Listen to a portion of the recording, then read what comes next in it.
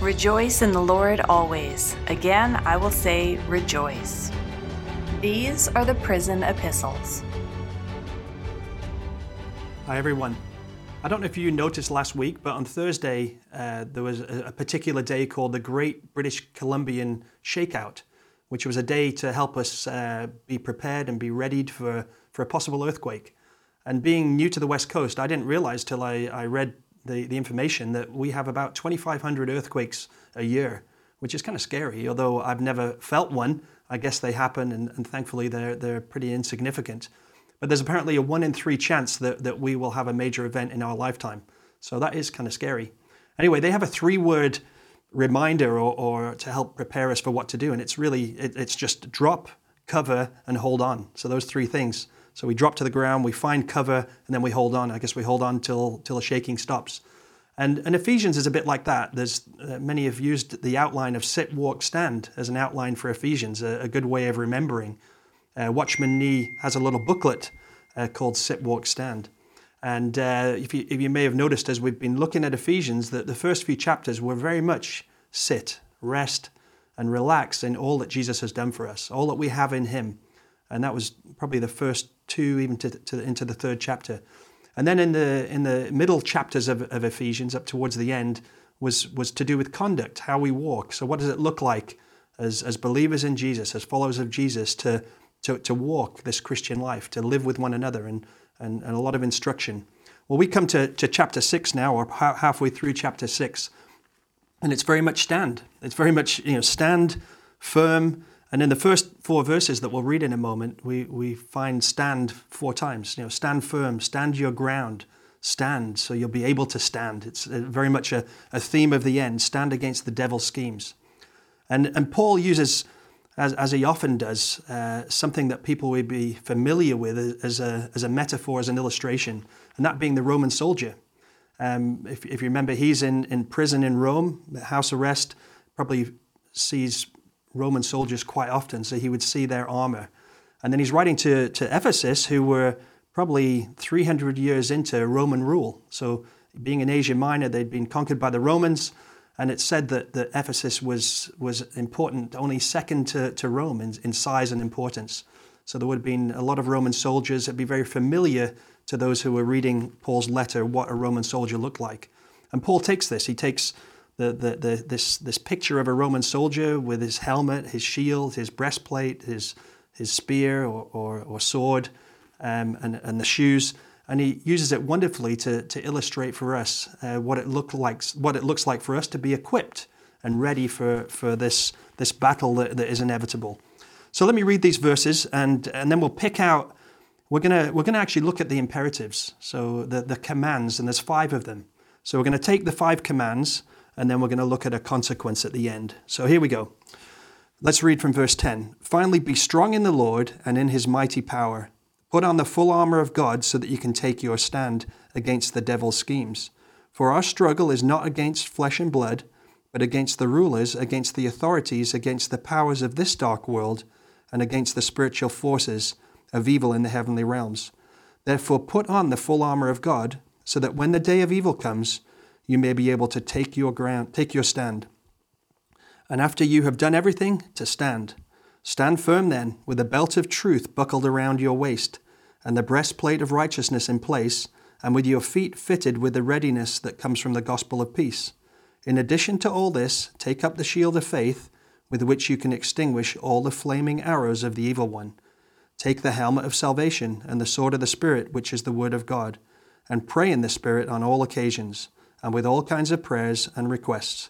With this in mind, be alert and always keep on praying for all the saints. So we'll take these 5 imperatives, and then we'll look at a consequence at the end. So the first one we find is to be strong in the Lord and in his mighty power. And I love this, the fact that there's definitely emphasis on who we're strong in. It's not about strengthening ourselves. You could easily read that and I don't think Paul's saying, you need to be strong. You need to pull your socks up and do the best you can. But actually he's saying being strong in the Lord, be strong in him. And I think of Joshua in the Old Testament. He led the Israelites from the desert into Canaan, into the promised land. And there's some familiar verses, or verses you may be familiar with, where Joshua is told by the Lord. He's told 3 times in his commissioning. He's told, be strong and courageous. Don't be afraid. Don't be terrified, because I am with you. And that's the secret, isn't it? That's how we can be strong, is because we know the Lord is with us. And Joshua had to learn that over and over again. He'd already learned it in the desert, or was learning it in the desert. Remember when he's leading the Israelites fighting against the Amalekites, and Moses is there with his staff held high, and whenever the staff was held high, the battle was being won. Joshua was leading them to victory. Whenever it was lowered, they were losing. And it says at the end of that, after the Amalekites were defeated, Moses said, tell Joshua all that happened.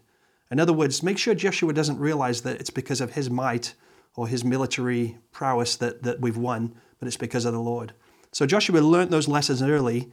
He was reminded of them in his commissioning. And then right before they went into the promised land, before they attacked Jericho, he met the leader of the army of the Lord and fell on the ground, recognized that the battle was not his, that it was the Lord's. You can read that in Joshua chapter 1, maybe through 5. So first imperative here, be strong in the Lord and his mighty strength. So a great reminder for us that our strength is not our own might, but it's in the Lord, that he's on our side and he lives within us. Secondly, put on, or it's actually mentioned twice, there's 2 imperatives here, put on or take up the full armor of God. So here's this picture that Paul has then of the Roman soldier and putting on this whole full armor. And I like the fact that it says full armor. You can imagine a soldier going out to battle and, today I'm only going to take the helmet. It wouldn't do much good, would it, if the attack was to the body or the legs?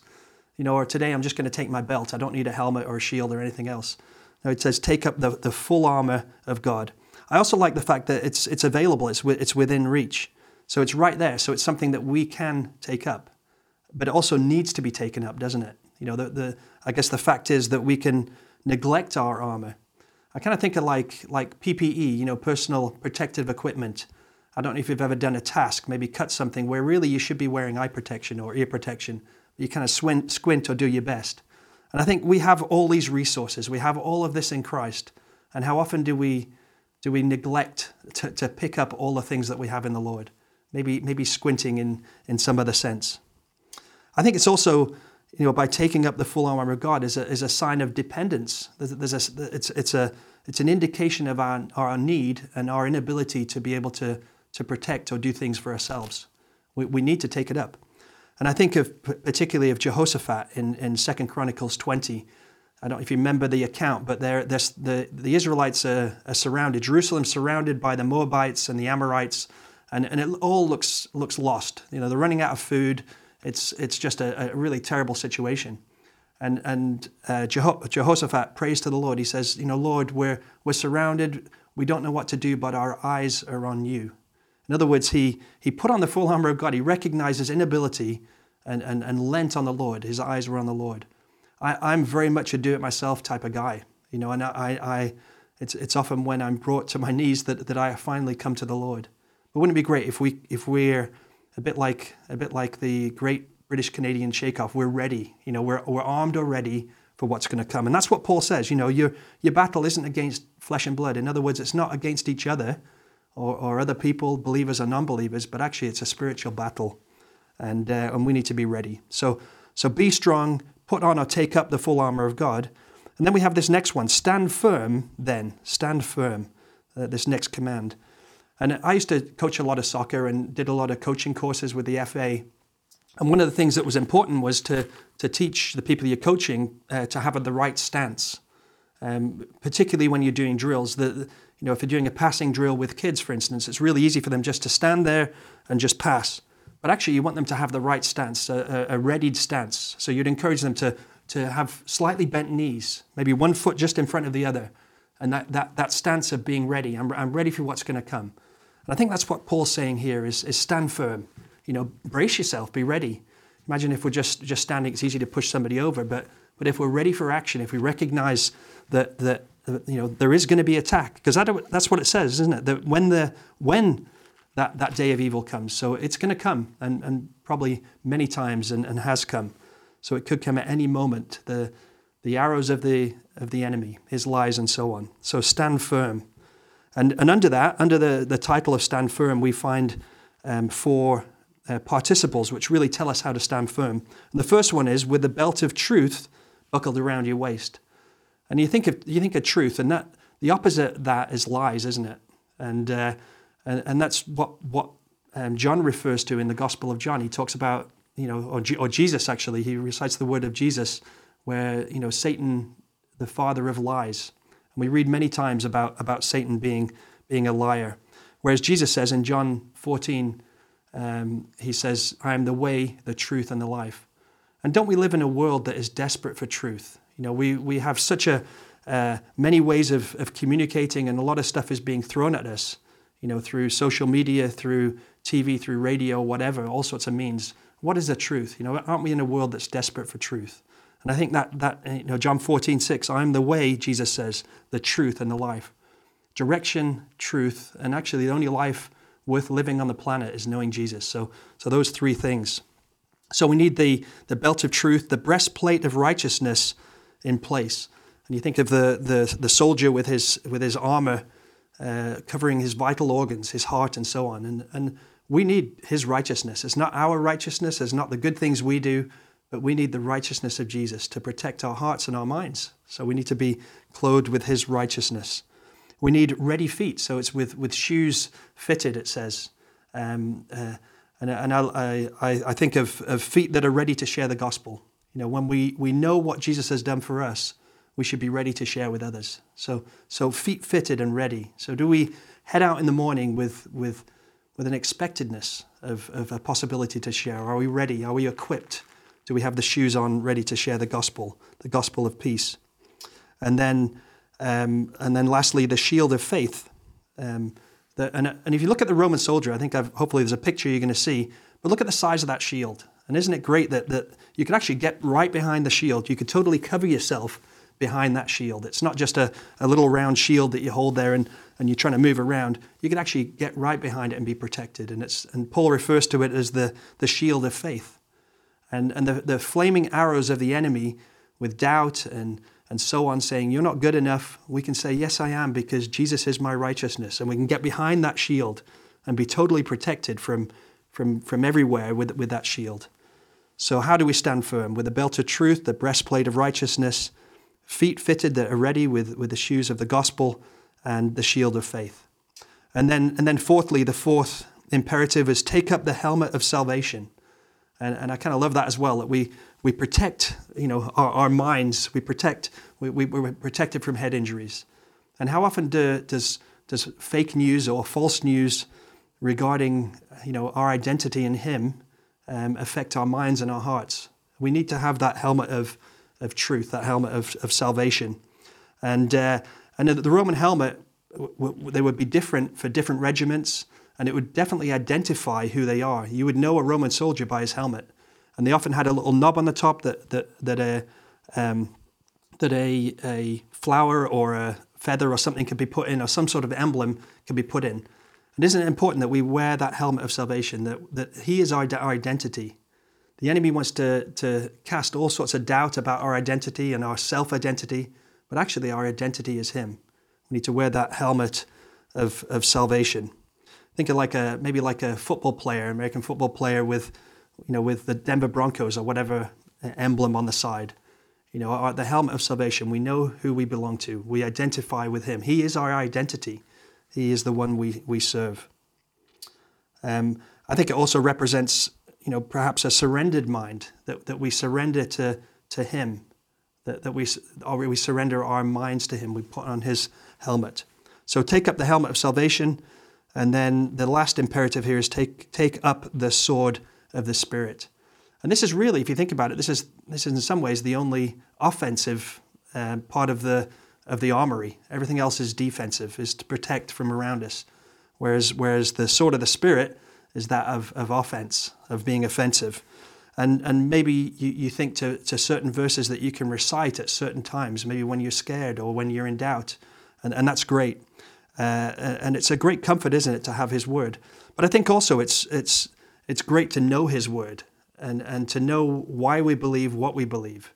So I think we need to know it well. We need to take up the sword of the Spirit. We need to know his word well and understand that actually, you think of like Ephesians 2 that we read a couple of weeks ago, or looked at a couple of weeks ago, that we are now alive in Christ. We were dead, now we're alive. We've been raised up with him.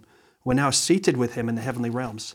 So we need to know why we believe what we believe. We've been saved by grace, not by works, so that no one can boast. So when the enemy says, you're not good enough because you're not doing enough good things, you can say, well, praise God. I'm saved by grace, not by works. So take up the sword of the Spirit. And there's so many verses in the Bible, isn't there? Romans 8 verse 1, there's therefore now no condemnation for those that are in Christ. So the enemy says, you're going to be condemned because of your conduct. Actually, there's no condemnation because of what Jesus did. Lamentations 3:22, because of the Lord's great love for me, I'm not consumed. So whenever those doubt of nobody loves me, I'm not lovable, I'm not good enough, because of the Lord's great love for me, I'm not consumed. His mercies are new every day. Great is his faithfulness. So 5 imperatives.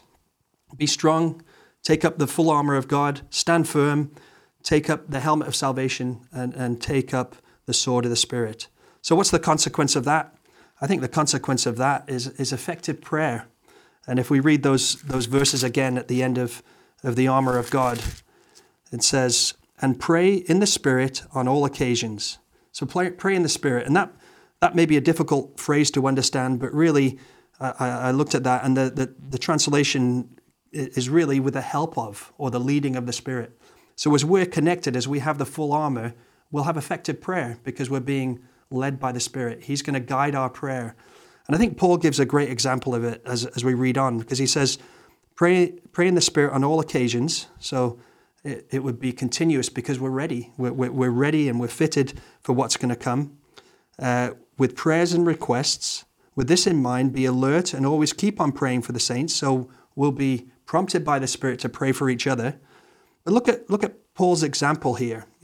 If I was Paul in prison in Rome, I would be, at the end of this letter, I'd say, please pray that I'll be released. Please pray for my comfort and that I'll have more food and so on. But what does he say? Pray also for me that whenever I open my mouth, words may be given me so that I will fearlessly make known the mystery of the gospel for which I am an ambassador in chains. Pray that I may declare it fiercely as I should.